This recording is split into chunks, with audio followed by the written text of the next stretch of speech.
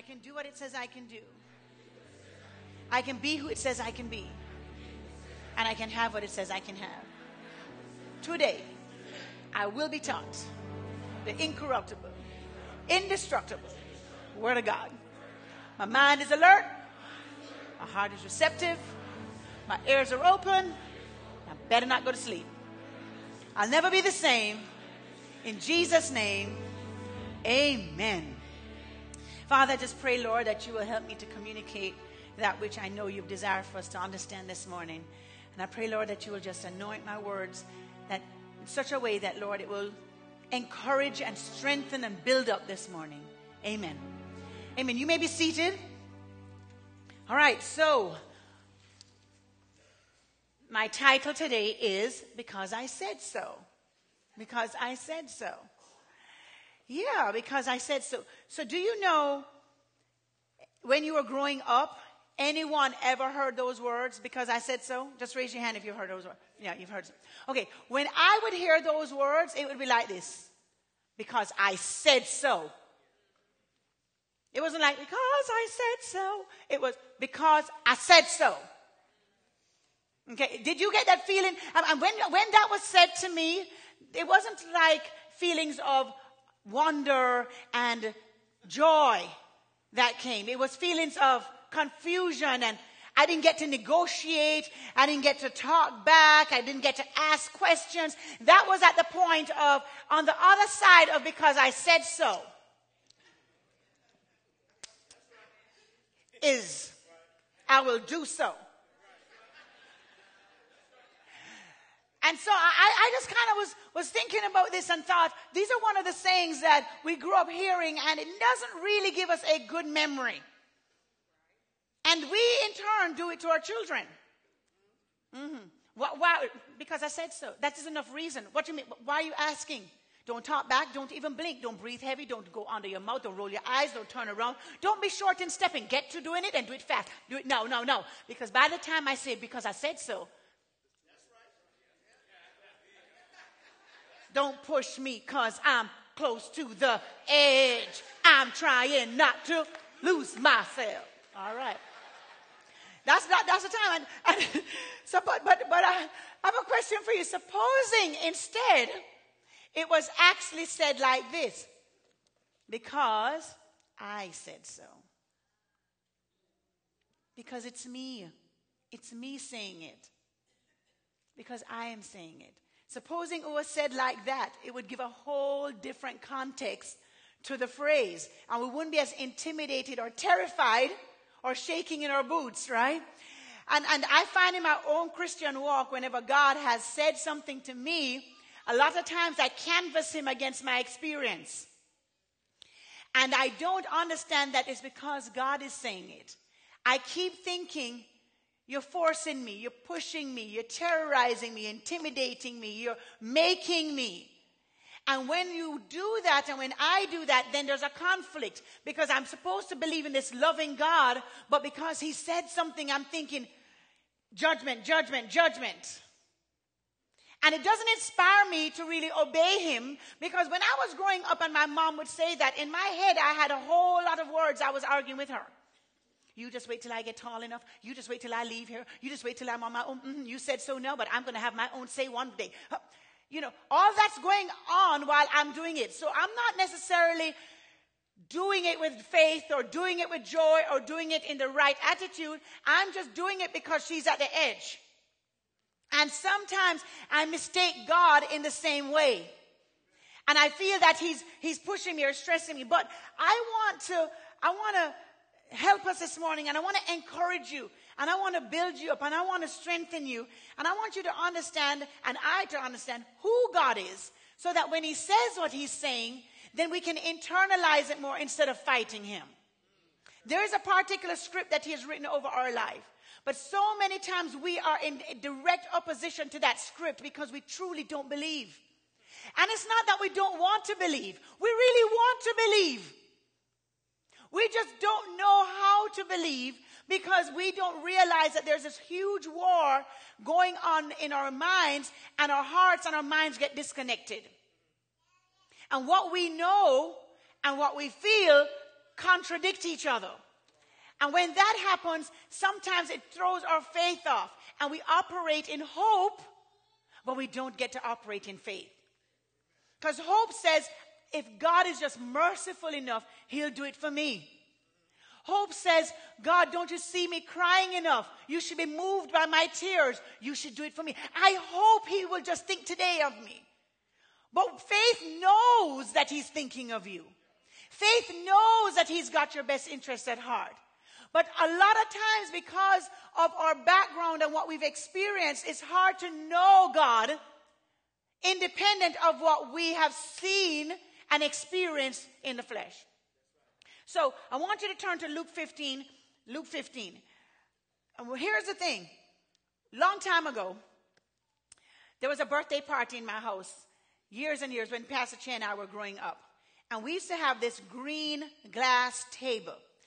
And we would sit around it, every 7 months or whatever. But this was where we would eat dinner. And he had a birthday party. It was one of his birthday parties. And it was time for the cake. And everybody was like, happy birthday, dear Che. Yay, make a wish. And so he made the wish. And he took that stainless steel knife. And he cut the cake and nicked the table. And when he nicked the table, it created a fracture in the table, in the glass table. But the fracture wasn't enough to break it. So we still ate on the table. We still did all this stuff on the table. Everything was fine. But the integrity of the table had been compromised. Now, months later, me, with my awesome self, decided that I was going somewhere and I needed to see myself in the mirror.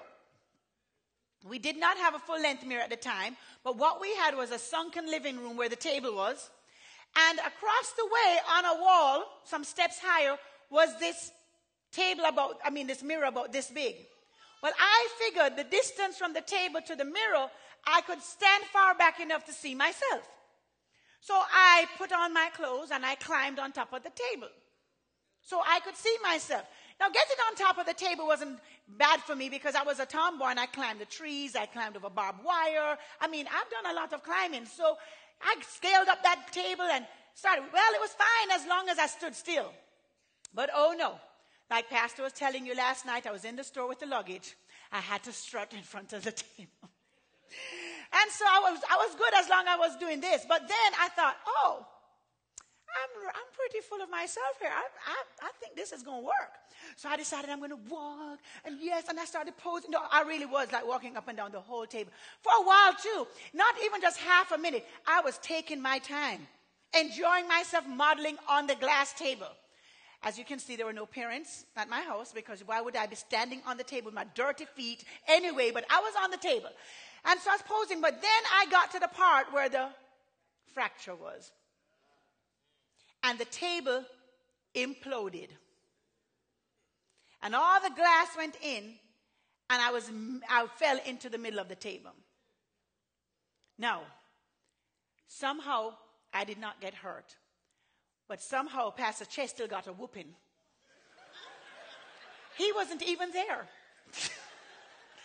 But because he was an older brother, he should have been watching me. So he got in trouble. But that's not another story for another time.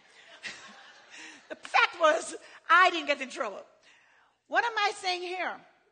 Sometimes we believe that God is like that table. That the weight of our sins and the weight of our bad attitudes and the weight of our unbelief and the weight of our doubt is enough to fracture his integrity. We think that God cannot handle our frailty. And because we know that we can't handle the frailty of others, that we can change, we think God changes when we do. But God's is always constant. His integrity cannot be fractured. His integrity cannot be shaken. That is who he is. He's always able, always stable, always having the ability to support and undergird. He cannot be shaken. He cannot be surprised. He cannot be intimidated. He is not in awe of your mistake or your frustration or your moment of giving up. That does not change God. It may change you, but it never changes God. And too often we come into this relationship and we go in and out with God, in and out with God.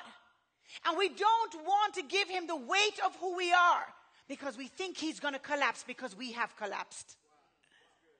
But I want to challenge you this morning. When he says, because I say so, he's saying it's not your mom talking. It's not your dad talking. It's not your ex or your boss or your teacher who told you you weren't going to make it talking. This is me talking. And because I am saying it, it makes it totally different than if anyone else was saying it. Luke 15. Are you in Luke 15? All right. Awesome. Check this out. You know this story, but I really, really love what God is saying here. Verse 11. And he said, Jesus was talking, a certain man had 2 sons, and the younger of them went to his father and said, give me the portion of goods that falls to me. And he divided unto them his living. And not many days after, the younger son gathered all his stuff, took the journey into a far country, and wasted his substance with riotous living. Sometimes we can get a promotion increase, but we don't have the maturity to handle it, and therefore we squander it.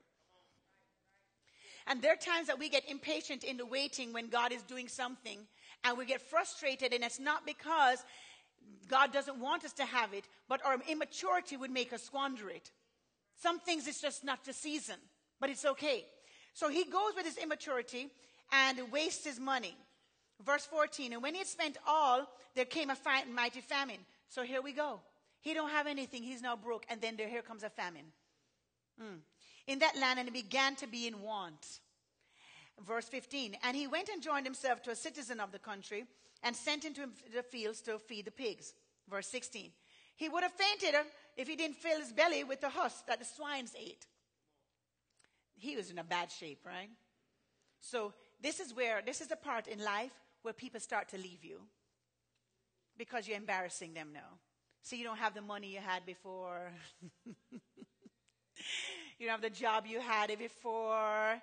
You don't have the nice clothes you had before. So everybody can see your transformation. Everybody can see your struggle. Everybody can see that you're believing and it hasn't happened yet. This is where you begin to doubt, and this is where you believe people are doubting you. And so his mind, remember, the man had 2 what? Sons.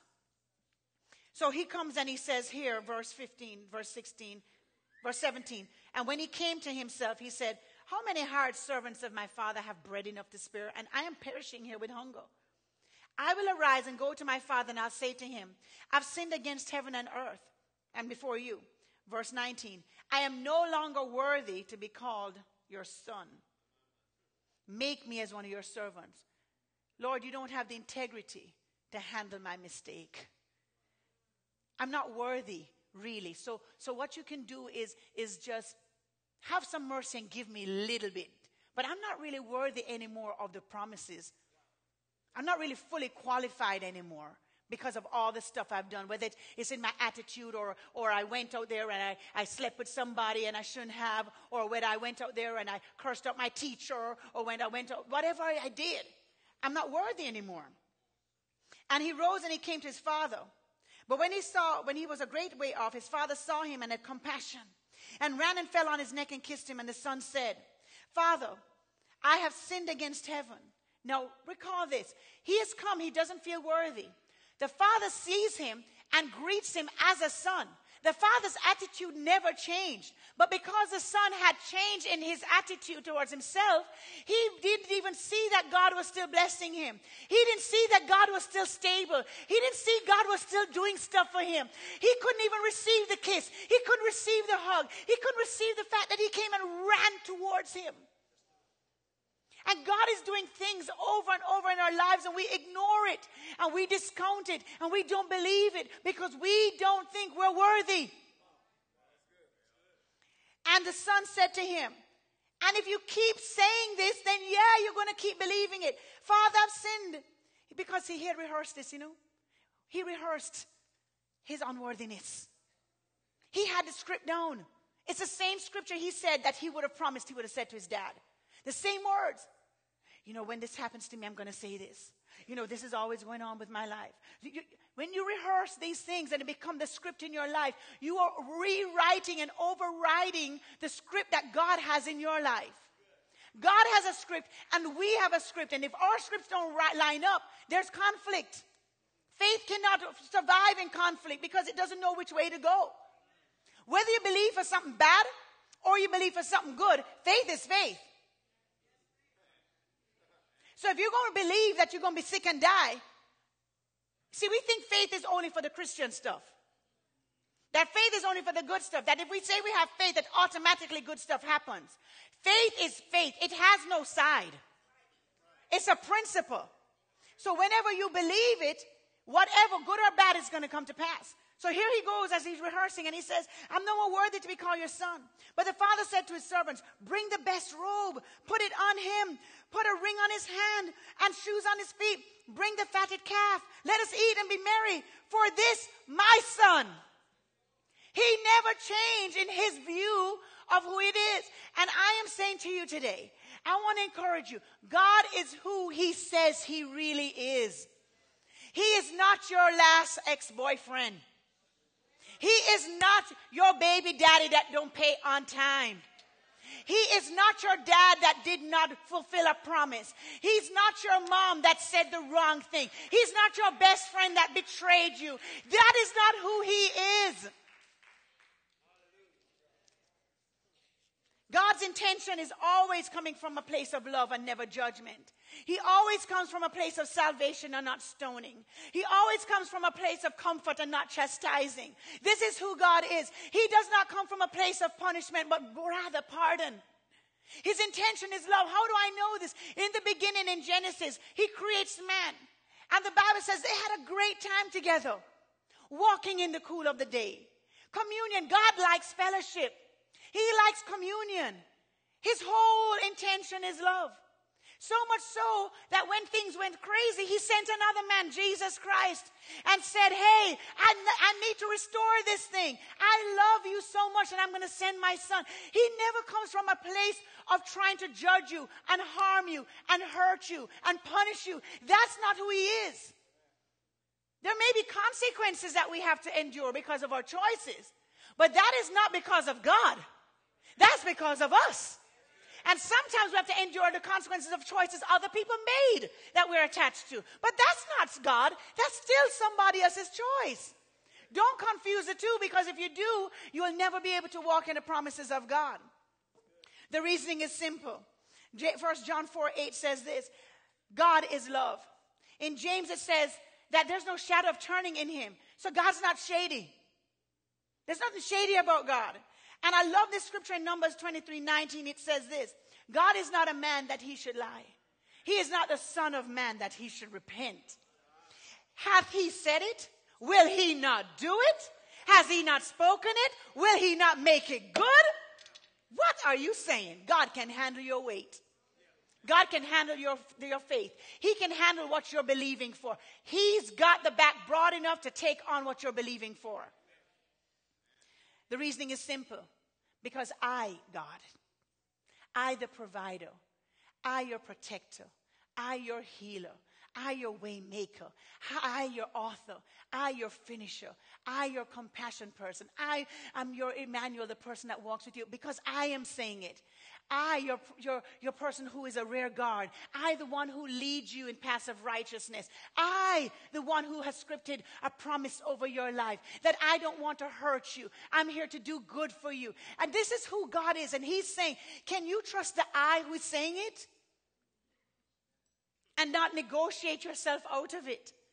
So the first thing is this. God's got a good track record. He doesn't have a fractured integrity. He's never lost a fight.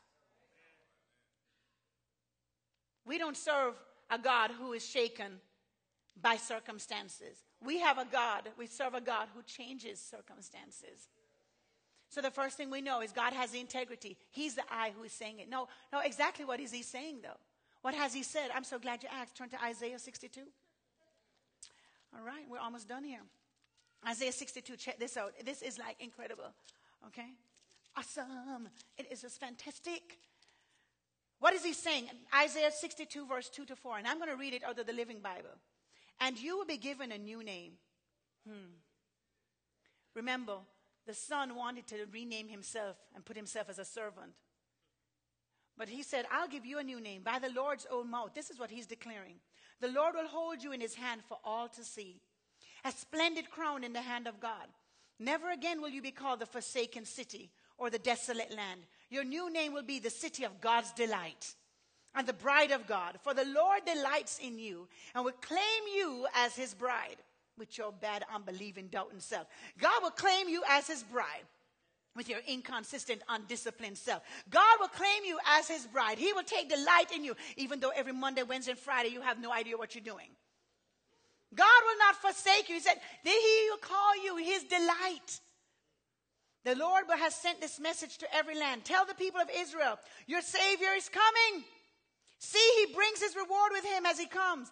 They will be called the holy people and the people redeemed by the Lord. And Jerusalem will be known as a desirable place and the city no longer forsaken. This is what God is saying to us. This is his said so. The script that he has penned over our life. We're not forsaken.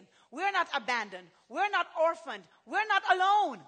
This is not what we are. Song of Solomon in chapter 2 says, his banner over me is love. He brought me to his banqueting house and his banner over me is love. So what am I saying to you? God's motivation is always love. We must give ourselves permission to enjoy the good God and not the punishing one that we're more familiar with. That's the one that people tell you, oh, God gonna get you. He gonna get you so good. Oh, will you do that? Just wait and see. No, because I do it, so I understand. If you don't do that, this is what's going to happen. I remember one time my husband had a conversation with me. And, when he has these Holy Spirit conversations, when, we don't need to consult the real Holy Spirit. We can just consult Pastor Eben. Yeah. So when he came and he said to me, sweet, you don't realize how much fear you're operating in. And I said, I'm not operating in fear. He says, you don't want heaven to do X, Y, Z, and Z, and Z. So you terrorize her into doing Y, Z, and Z. Okay, what does that look like? Don't pick up your clothes and see if one day roaches don't come and pick them up for you. All right? I told you not to do that. Just wait and see what happens. So when you fall on and burst your head, don't come crying to me. I told you not to go. I said, okay, do it. When you hit your finger in the door, don't cry to me. That's terrorizing them into obedience. In case you all did not know. We need to stop. I'm still working on it. But I'm saying, he said, your motivation is you don't want her to deal with what you dealt with.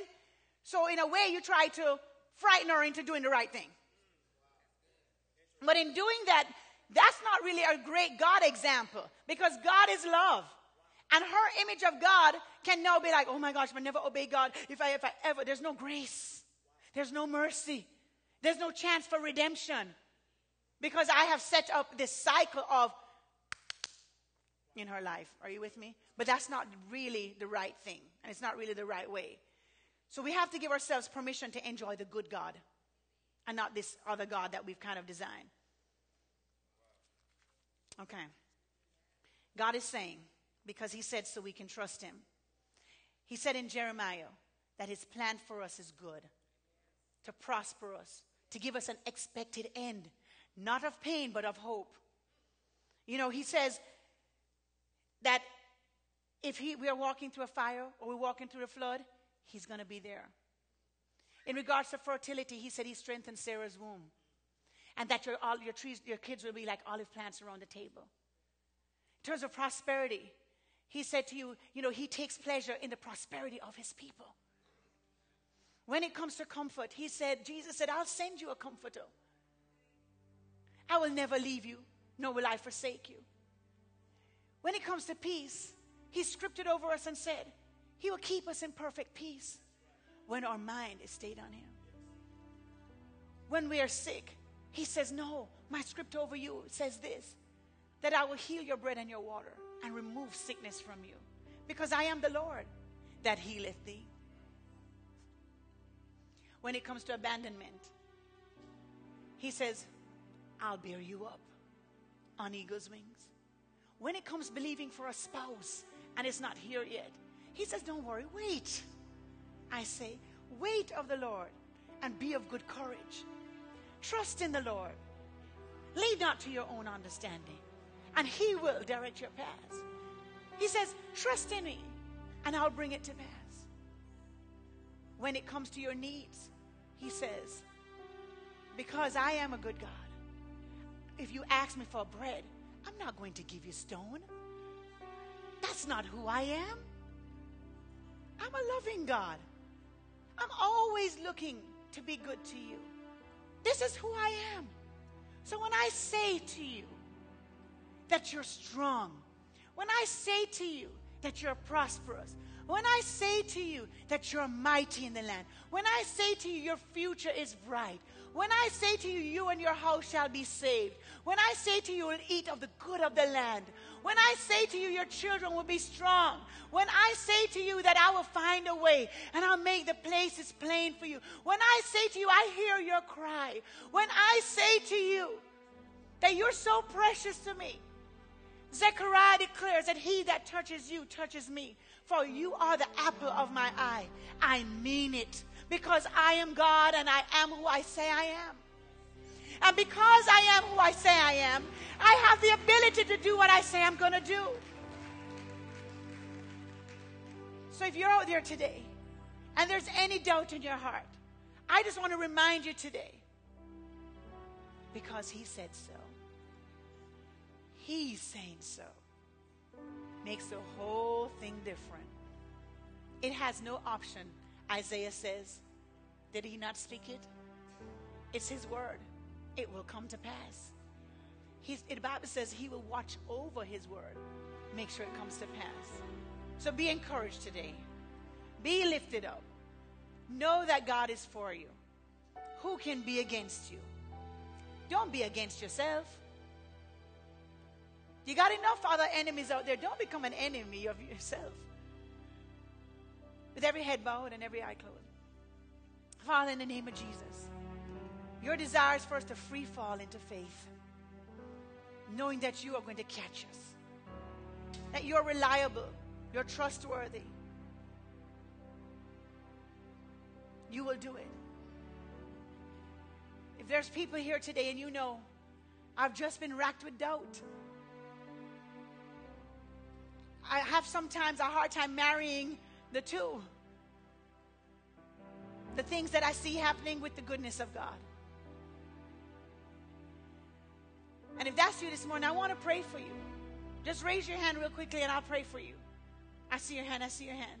I see your hand, I see your hand. I see your hand, I see your hand, I see your hand. If you're here this morning and you've never accepted Jesus Christ as your Lord and Savior, I want to give you that opportunity, because this is the kind of Jesus that we serve, a sacrificial Jesus, a Jesus that loved us so much that he went on the cross. He didn't get distracted. He didn't let anything stop him. That's how much value we held to him, that he ran all the way to a thing that was so painful. And if you would like to accept Jesus in your heart today and make him your Lord and Savior, just raise your hand real quickly. I'm not here to embarrass you. I want to pray for you. I see your hand in the middle here. I see your hand. I see your hand in the back there. Anyone else? If you need to make Word of Truth Family Church your church home, we want to invite you. We're a Bible-believing church here, and we just want to encourage you along the way. It's not going to always be easy, but you'll always have some word to help you carry through. So if you want to make this church your church home, just raise your hand before I pray, so I know exactly who to pray for.